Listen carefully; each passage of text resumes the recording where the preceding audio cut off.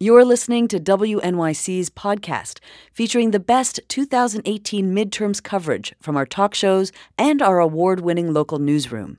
Keep in mind, some segments may be edited for length. You can find the full shows on your favorite podcast app. This is The Takeaway. I'm Cindy Rodriguez, filling in for Tanzina Vega. We're going to start today in the world of President Donald Trump.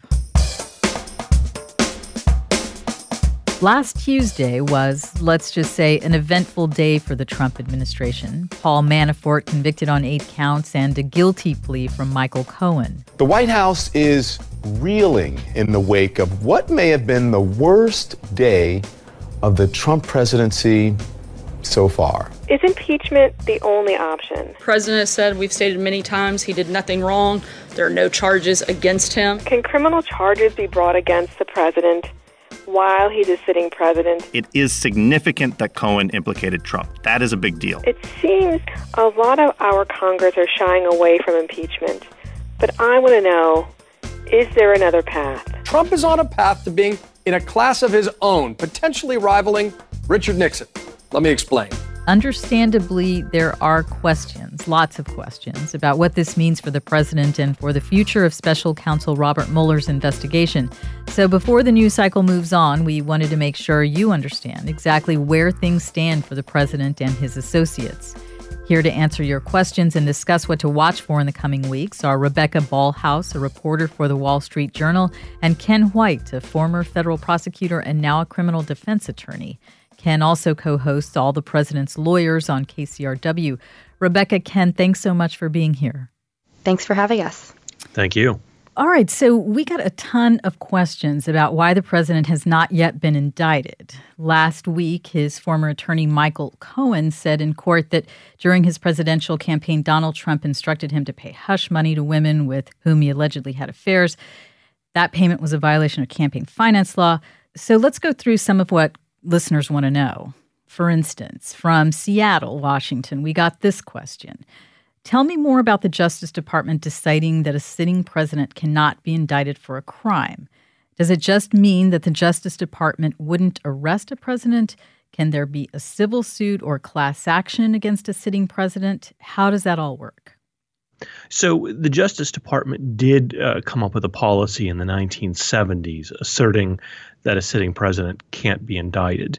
And legally, that's not an issue that is completely beyond dispute. Some people argue that that's not constitutionally correct, that the president isn't above the criminal law and can be indicted even while sitting. But for our purposes now in 2018, that's been the Justice Department position for decades. And Robert Mueller, the special prosecutor, is fairly traditional and rule-bound. And I think it's extremely likely that he'll follow that policy for his own purposes. In terms of civil cases, most of the precedent suggests that the President of the United States can be subject to civil process. We saw that in cases involving both President Clinton and President Nixon. There's still some gray area in terms of whether or not you can compel a sitting president to appear for a deposition or a hearing at a particular time. And there may be some accommodations that are made for a sitting president more than a typical litigant.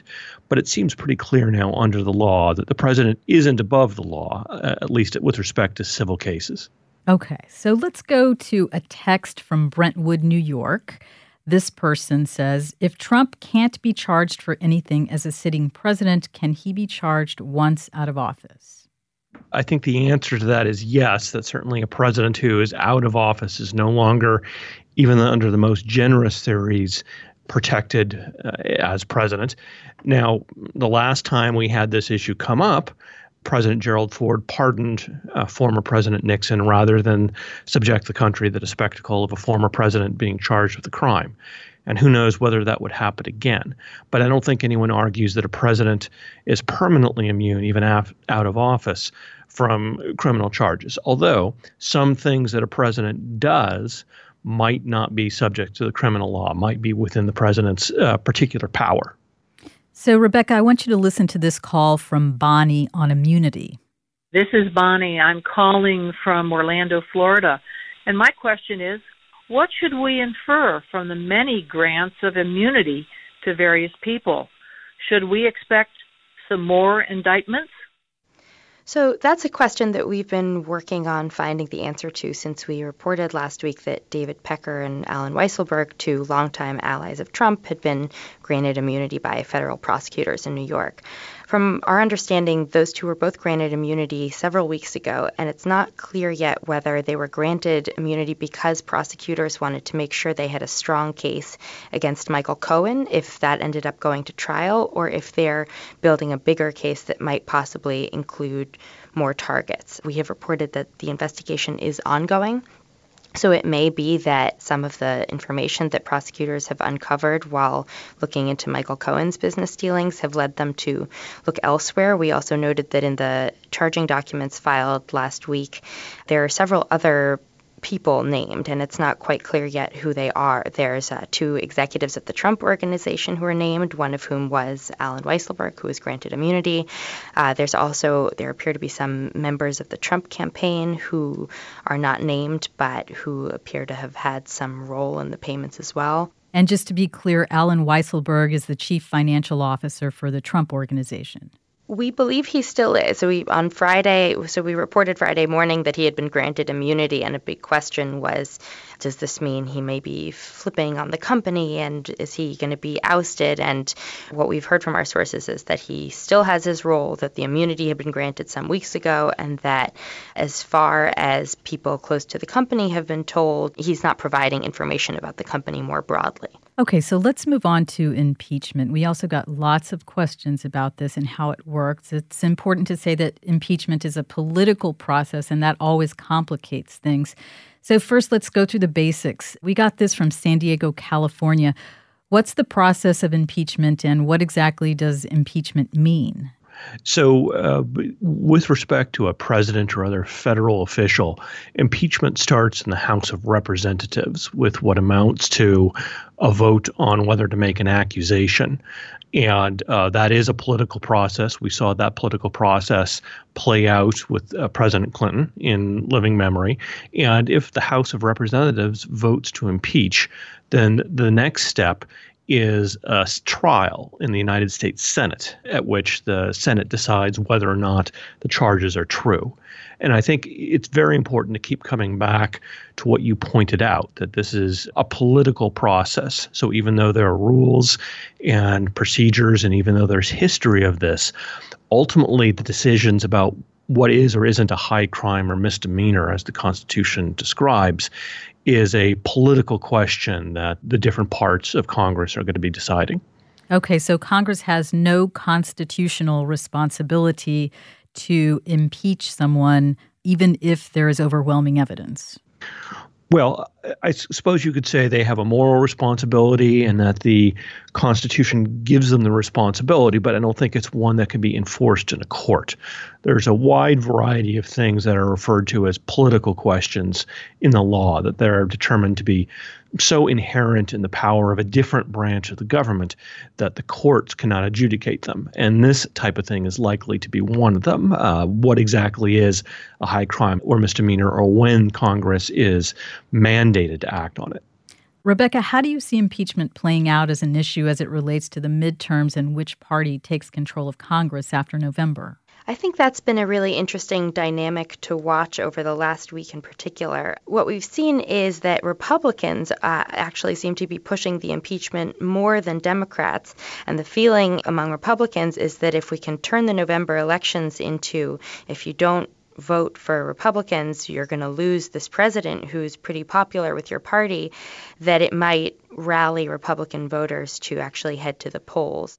On the Democratic side, I think there's still a lot of caution about wanting to use the I word. And for the very reason that Republicans are eager to use it, there's a concern that if this election becomes very clearly a referendum on impeachment, that it will drive energy on the Republican side more than you might otherwise have. So I think it's fair to say that if Democrats take back one or more houses this fall, that the odds of impeachment proceedings at least beginning become a lot more likely. So I think the question is whether Democrats or Republicans will be more successful in determining the messaging and how prominently impeachment becomes an issue ahead of the fall elections. Okay, so there's impeachment, and then there's also the question of pardons. Donald Trump's former campaign chairman, Paul Manafort, was convicted last week on 8 counts, including tax fraud and bank fraud. He has another trial coming up in Washington, D.C. next month. And one of our listeners is curious what would happen in the aftermath of Manafort's trial. I am calling from Newfane, Vermont. Can Trump really just pardon these guys? On the pardoning front, I think pardons are an area that Trump has certainly asked his advisors about. On the federal level, there seems to be nothing that would stop him from being able to pardon his associates, including both Cohen and Manafort. I think on the Cohen side, a pardon looks a lot less likely after Michael Cohen said what he did last week before a federal judge and implicated the president in a crime. I think just based on his Twitter account alone, he's clearly pretty frustrated by that. But he has expressed a lot of sympathy for Manafort and has said he's very sorry that he was found guilty on these charges. And we know that he has asked his advisors some weeks ago about whether he has that ability to pardon his associates. And they, including Rudy Giuliani, advised him to wait until the special counsel's investigation has concluded.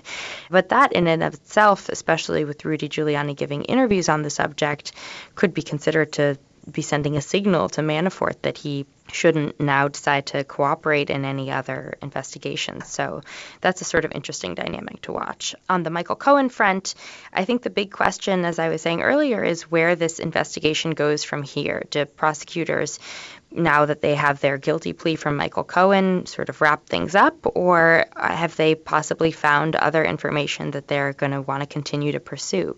Are they going to bring anyone else in to speak with investigators? I think that's going to be a really interesting question to watch.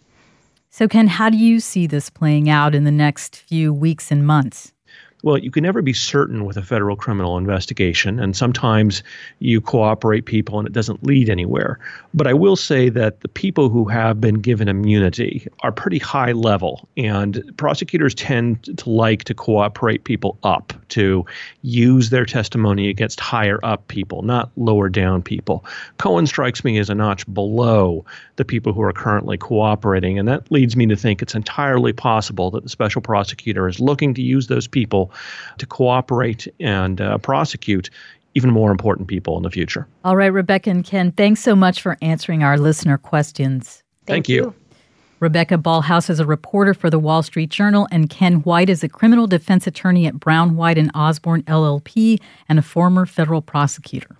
Thanks for listening. If you want more, visit wnyc.org/midterms.